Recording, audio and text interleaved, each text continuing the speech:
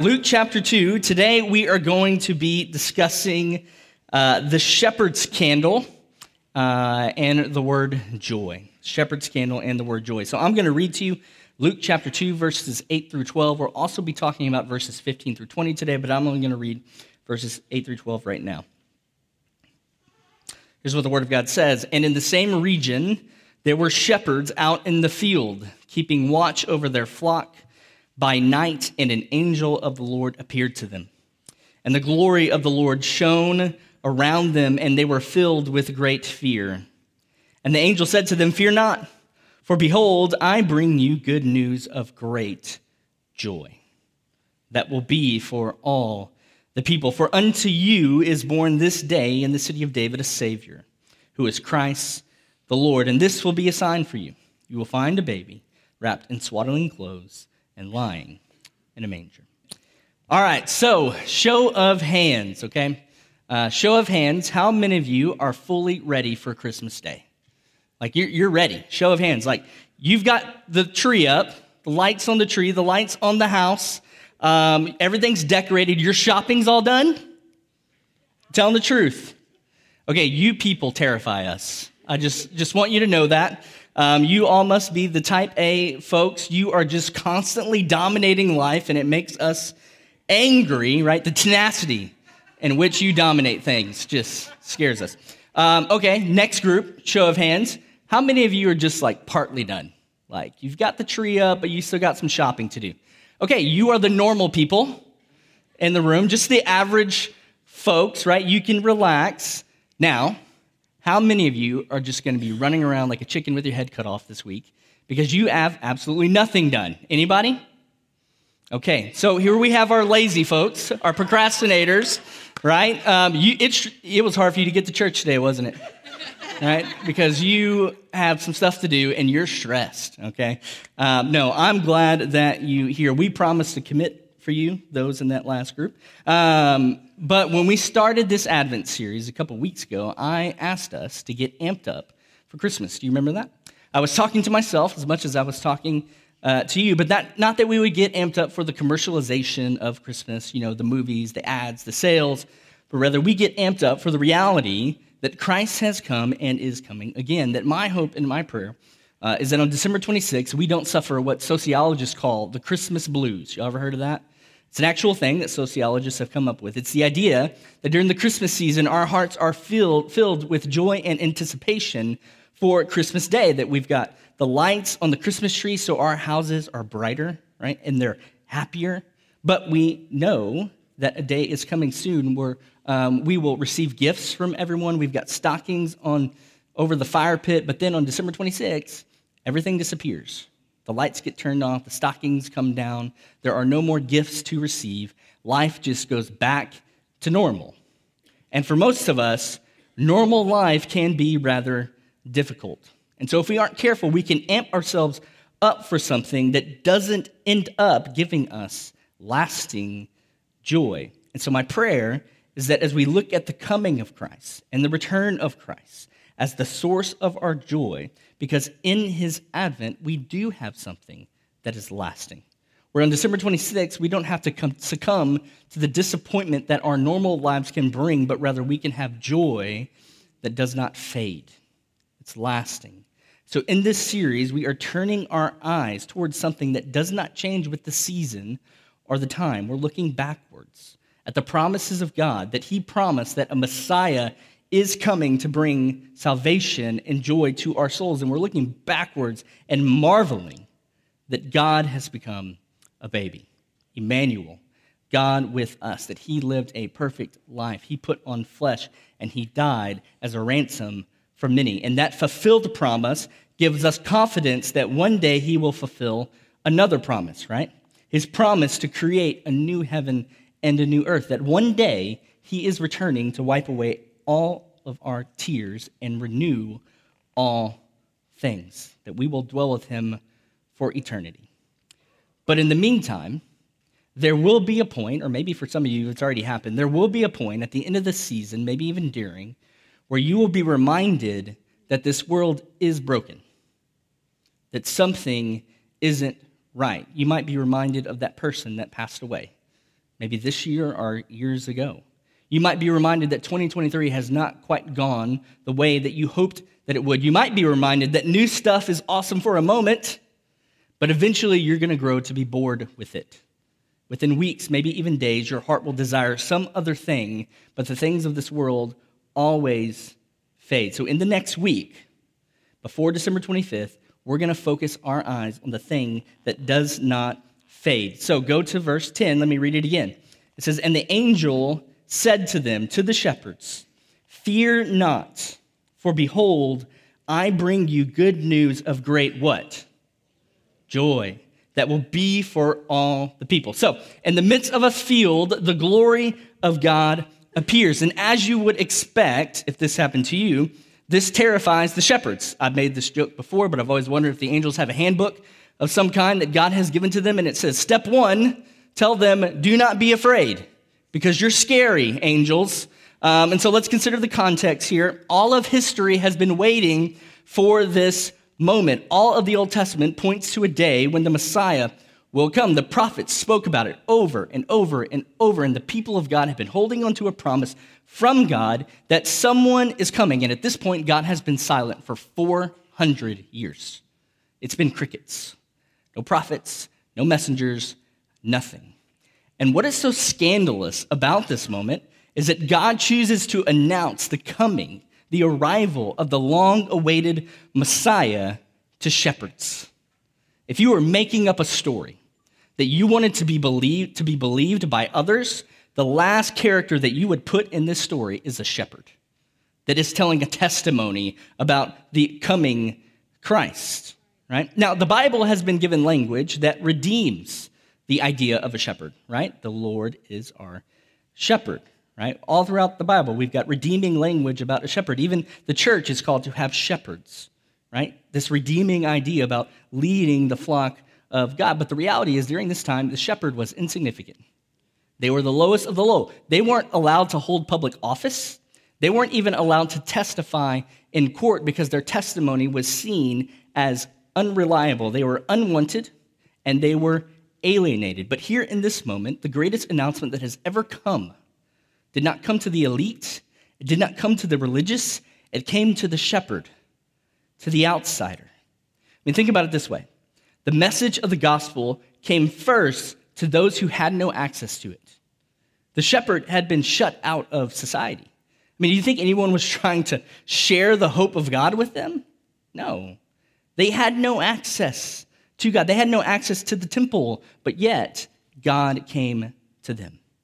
And he said, I bring you great, good news of great joy. And the text says, the glory of God shone around them. The best way that I found to understand this moment, that word glory in this context, is to think about the word weight. That the glory of God, when it falls on you, it is heavier than all other things. And when the glory of God shows up, it displaces all that was, if that makes sense. Heaviness, weighty, right? And so if you can picture yourself in this field with these shepherds, what we know about from history and scholars during this time is that in these fields, these shepherds would take stones and they would create a pen. And in this enclosure of stones, there would be one opening, and the shepherd would lay over that opening for two reasons. One, so that no sheep got out. If they wanted to get out, they had to go through the shepherd. And two, so no predators got in. So you can imagine the heightened awareness that you had to have if you were a shepherd.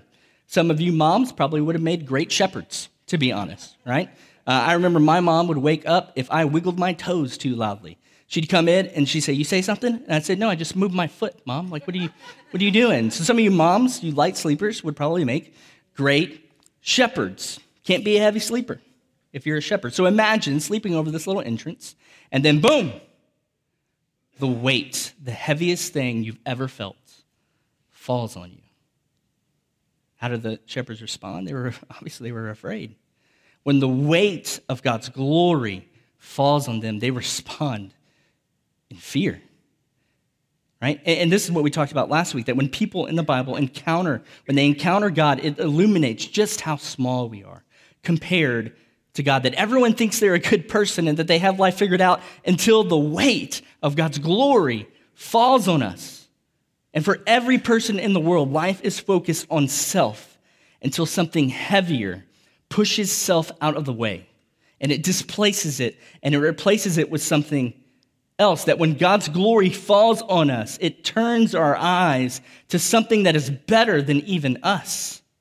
Something that is more beautiful, something that is more wondrous, that the true weight of God's glory moves us out of the way, and our lives are forever transformed. The glory of God surrounds these shepherds, and it exposes them.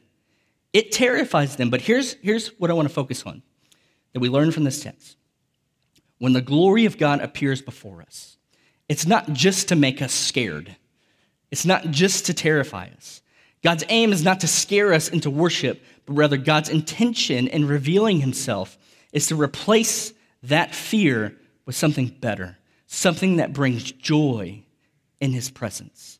I mean, read it. It says, "Fear not, for behold, I bring you good news of great joy that will be for all the people." And this is what God does. God in his glory displaces reality as we know it. Who we are is exposed before a majestic weight, and the weight of his glory brings us fear, because who can stand before the Lord? And God's intention is to move us from a place of fear into a place of joy. Now, here's the issue with that. I can imagine that even in a room as small as this, that there are multiple groups of people in here, right? And depending on which group you belong to, your response to what I just said might be different. Like, when I say God's intention is to move us from a place of fear into a place of joy, some of you respond to that in your heads with agreement. Like, yeah, absolutely. Some of you respond with confusion. I don't know what that means. I don't know what that looks like. Some of you might even respond with anger or disgust. So I want to try something here. Trust in the Holy Spirit with this. I'm going to say that statement again, and I want you to make a note of the first thought that comes into your mind, okay? And keep in mind the definition, just the literal definition of joy. A feeling of great pleasure and happiness. A feeling of great pleasure and happiness. So here's the statement, and I want you to hear it, and then keep note of what you think. Your first response, knee-jerk reaction.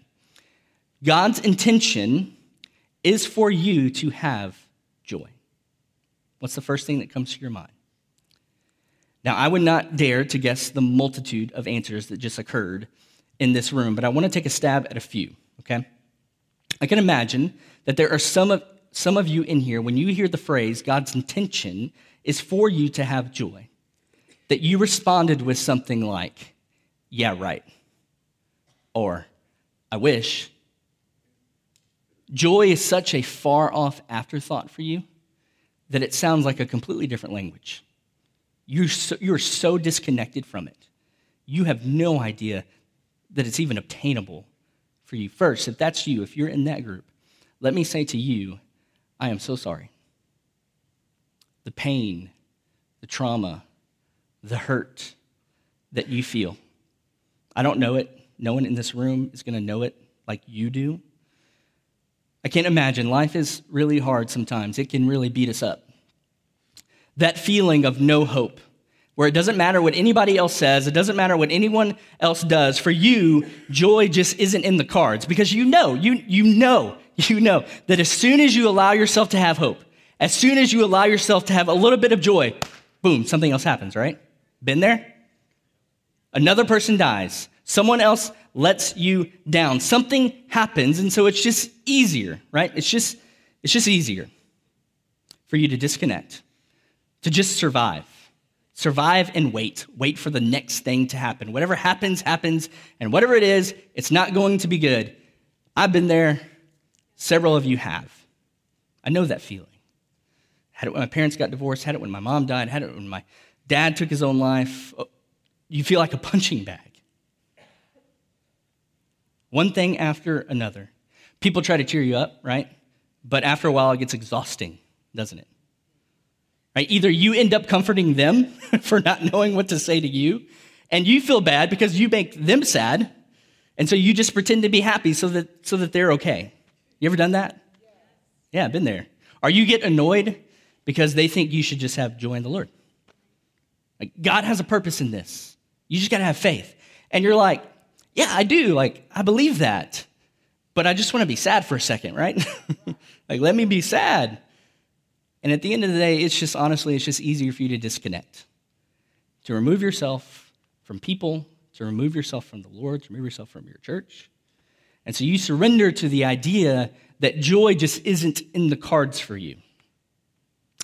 Listen, no one in this room can ever understand the pain that you feel like you do. The church should and can mourn with you and sit with you in that sadness. But here's what I pray that you hear and you receive from the Lord in this moment. Joy is absolutely available to you. Here's what the scriptures have to say to you. I don't know if you caught it. Here's what the scriptures have to say to you. Fear not, for behold, I bring you good news of great what? Say it with me. Great, good news of great joy that will be for all the people, even you. For unto you is born this day in the city of David a Savior, who is Christ the Lord. Now, also in this group that would say joy is just not in the cards for me is not only those who have suffered from much hurt, pain, and trauma, but also those of you in here who you are enslaved by sin. You don't want it, but you can't escape it, whatever it is. Or you have sinned so egregiously in the past that you think, I had my shot and I blew it. You ever felt like that? Like just being here is weird for you. You feel uneasy. You feel like you don't belong. Like people in your life are still mad at you for what you've done. Or maybe you think if other people knew the thoughts in my head, the things that I do, or the things that I've done, the things that I hide, then they wouldn't want me here. Like the only reason we allow you to be here is because we don't know what you think or what you do or what you've done. So you continue to hide in the shadows and just hope that we don't see your shame, that just you feel it in your bones and you're so scared that you're going to be seen. So you put a smile on and you mask that shame and that embarrassment. But joy, nah, you messed that up a long time ago. Here's what the scriptures have to say to you. Can you guess what it is? Fear not, for behold, I bring you good news of great joy that will be for all the people. For unto you is born this day in the city of David a Savior, who is Christ the Lord. Come out of the shadows. You bring that shame, you bring that embarrassment, you come out of the darkness and you feel the weight of his glory and you watch it displace the shame that you feel and replace it with joy. Romans 5:6 for you. For while we were still weak, at the right time, Christ died for the godly. Is that what it says? For the ungodly. For one will scarcely die for a righteous person, though perhaps for a good person one would even dare to die. But God shows his love for us in that while we were sinners, Christ died for us. I'm willing to bet that there's another group in here that when you hear God's intention for you to have joy, that you responded with something like, cool, neat, oh, good for them. You're pretty indifferent about it, right? Like your mind is occupied and on other things, like you're here because, well, it could just be what you do in the South. You go to church. Maybe you're here because your spouse made you come, or maybe you're here because your parents made you come, or maybe you're here because you want friends. Going to church is just what you do, but your mind is occupied elsewhere. This is just like listening to me talk about all this. It's just something you got to get through, right? And when it comes down to it, Jesus isn't really, if you're honest, Jesus really isn't all that interesting. You're relatively happy in life, right? Like your life's pretty good. Like your marriage is fine if you're married. If you have kids, your kids are great. If you have friends, you've got good friends. You've got a good job, good family. You've got some hobbies that you enjoy. Like life isn't all that bad. So when it comes to the things of Jesus, you're pretty comfortable with what you've got. Church is just something that happens in our world. The Bible is something that exists, and I have one. I pick it up every now and then. And so maybe your assumption is when I begin to talk about joy, that really I'm talking to the people in that first group, not to you. The people that are hurting, or they're just sinners. But you're a good person, and you're pretty happy. So this message it's really for them, not you. Here's a question I've been thinking about that I think is interesting to ponder. Do you think that non-Christians, so people who don't claim to love Jesus, people who don't read their Bible, people who don't claim anything about faith, do you think that non-Christians can live relatively happy lives? Yeah, of course they can. Like, you can not love Jesus and you can live a pretty good life. Like, you can have a great marriage. Some of the best marriages I've seen have been marriages with two people who don't love Jesus. They're just good people, and they're relatively happy. Like, they've got hobbies that make them happy. They can root for their favorite sports teams. They can eat really good food. They have access to the same food that you have. They can go to Sol de Jalisco, right? I mean, they have all the same things. But here's the thing that they don't understand, and I'm willing to bet it's the same thing that you don't understand. If life is a scale of 1 to 10, then the max pleasure that they can have in this life, let's just say it, is a 7. They can enjoy the gifts of God, the family, the hobbies, the food, but at the end of the day, their experience of joy is limited because at no point have they felt the weight of God's glory, a weight that is so heavy that it displaces all that makes us us, and it replaces everything with something that is better. Like, you might be okay with being apathetic about Christ, but at the end of the day, you are wasting your life because you are not designed to find ultimate joy in hobbies. You are not designed to find ultimate joy in money, in your sports team. You weren't even designed to find ultimate joy in your family. Did you know that? You were designed intentionally to find ultimate joy in your Creator, in Christ. And it's time, if that's you in this group, for you to move from consumer to participant. From consumer to participant. Because you're treating church and faith and Jesus as something that you can purchase, something that you can get access to when you want something. But Jesus' call on our lives is much deeper and much better than that. Here's what the scriptures have to say to you. Fear not, for behold, I bring you good news of great what? Joy. He's so much better than you in your apathy have ever dared to imagine. And finally, I know for a fact that there is a group of people in here where the joy of Christ just oozes out of you. You know someone like that? I can name several of you in this room. Like, when you talk about Jesus, you just explode with energy, right? Like, there's this happiness that for some of us, it's a little weird, okay? Like, to the point where we begin to question your sanity. When I was a teenager, there was a woman that I loved her. Her name was Kathy Stanfield, okay, back in Cuero. Her and her daughter, Jamie was my youth minister in high school when I first started going to church. And Kathy was just an amazing woman. She passed away a few years ago. Every time I saw her, she made me feel like I was the most important person in her life. And she did that with everybody. And she talked about Jesus as if he was in the room with us, like as if she physically knew him. And I used to hate it. You can laugh at that. It used to drive me crazy. And I would watch her over the years, and her life wasn't all that easy.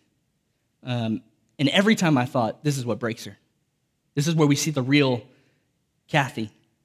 And every time she just pointed back to Jesus. Until the day she died.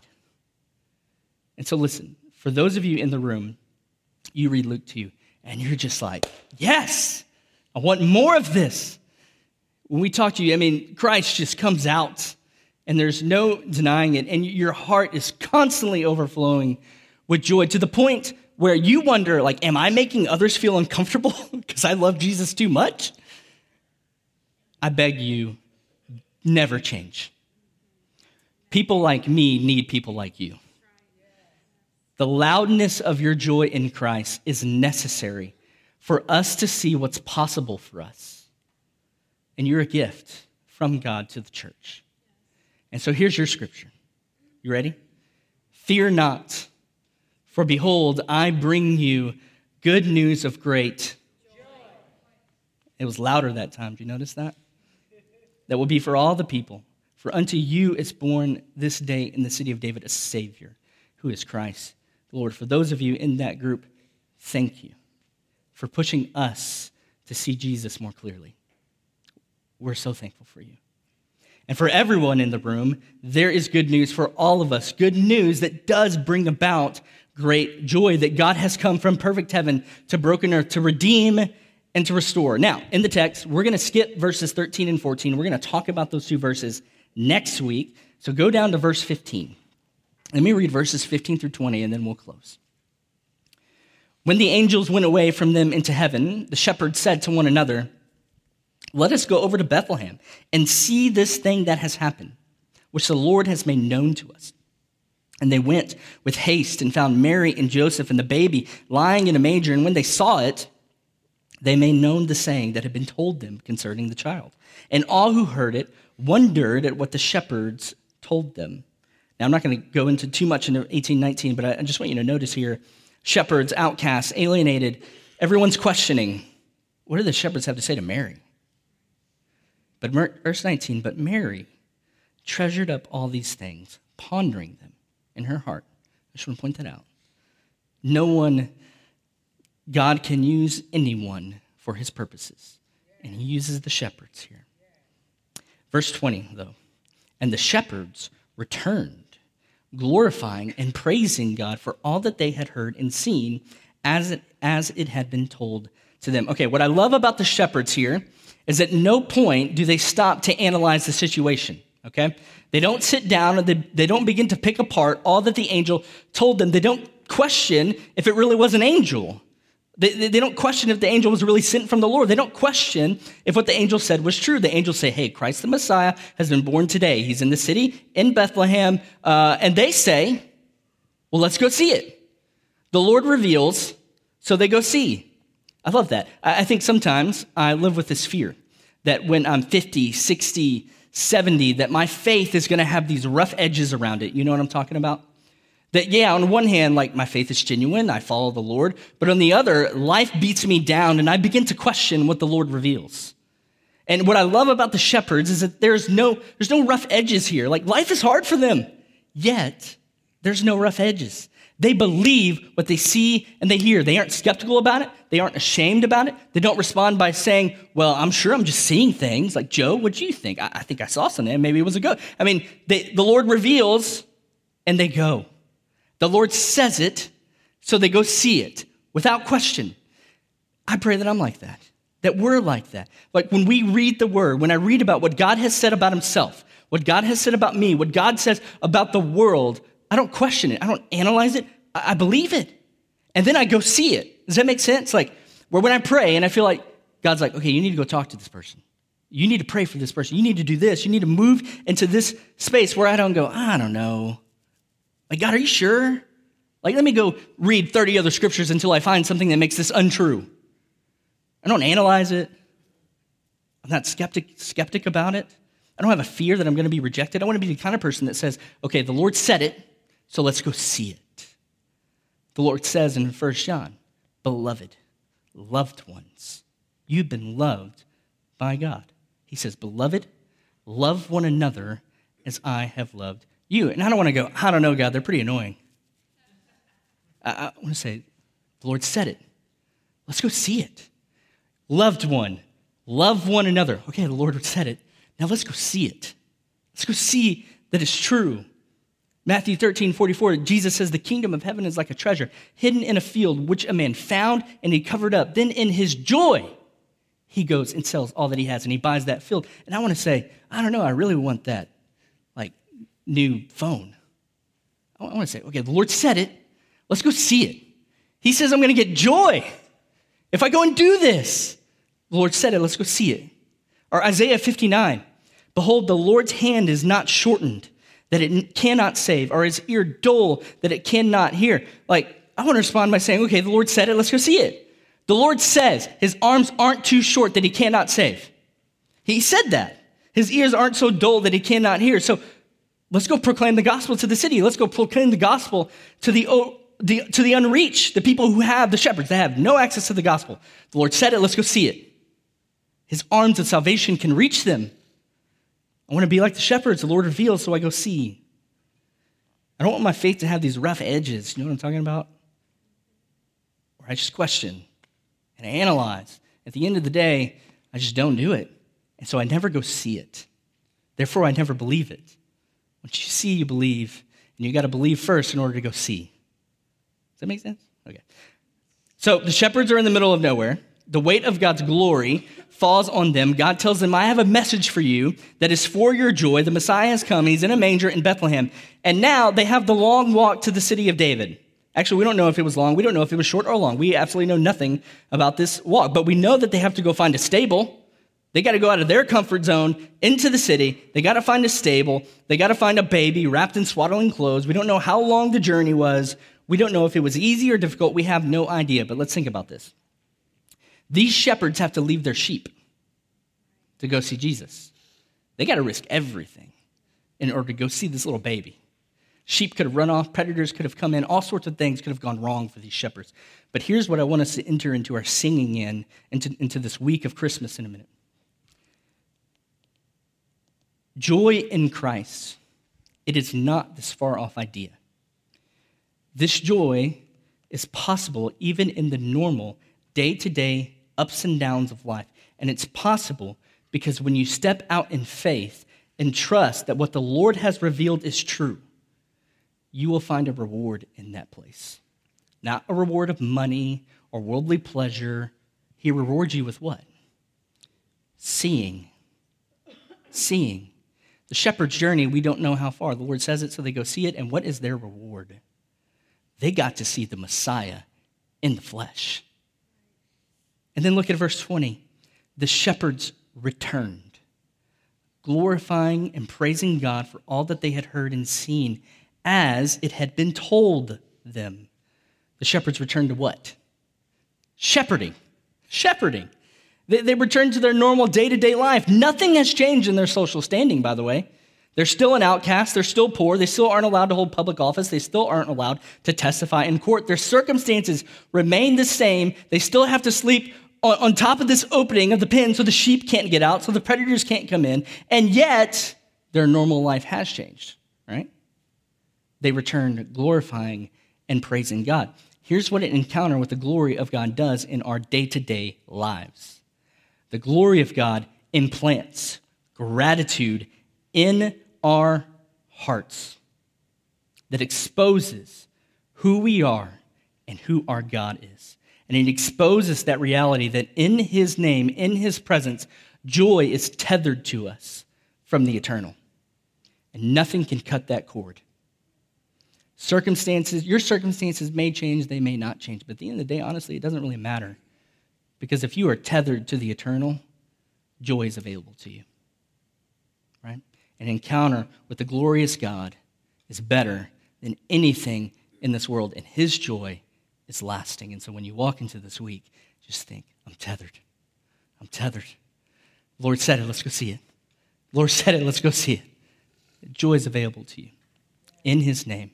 And so we sing with that in mind, and we go into this week believing he said it.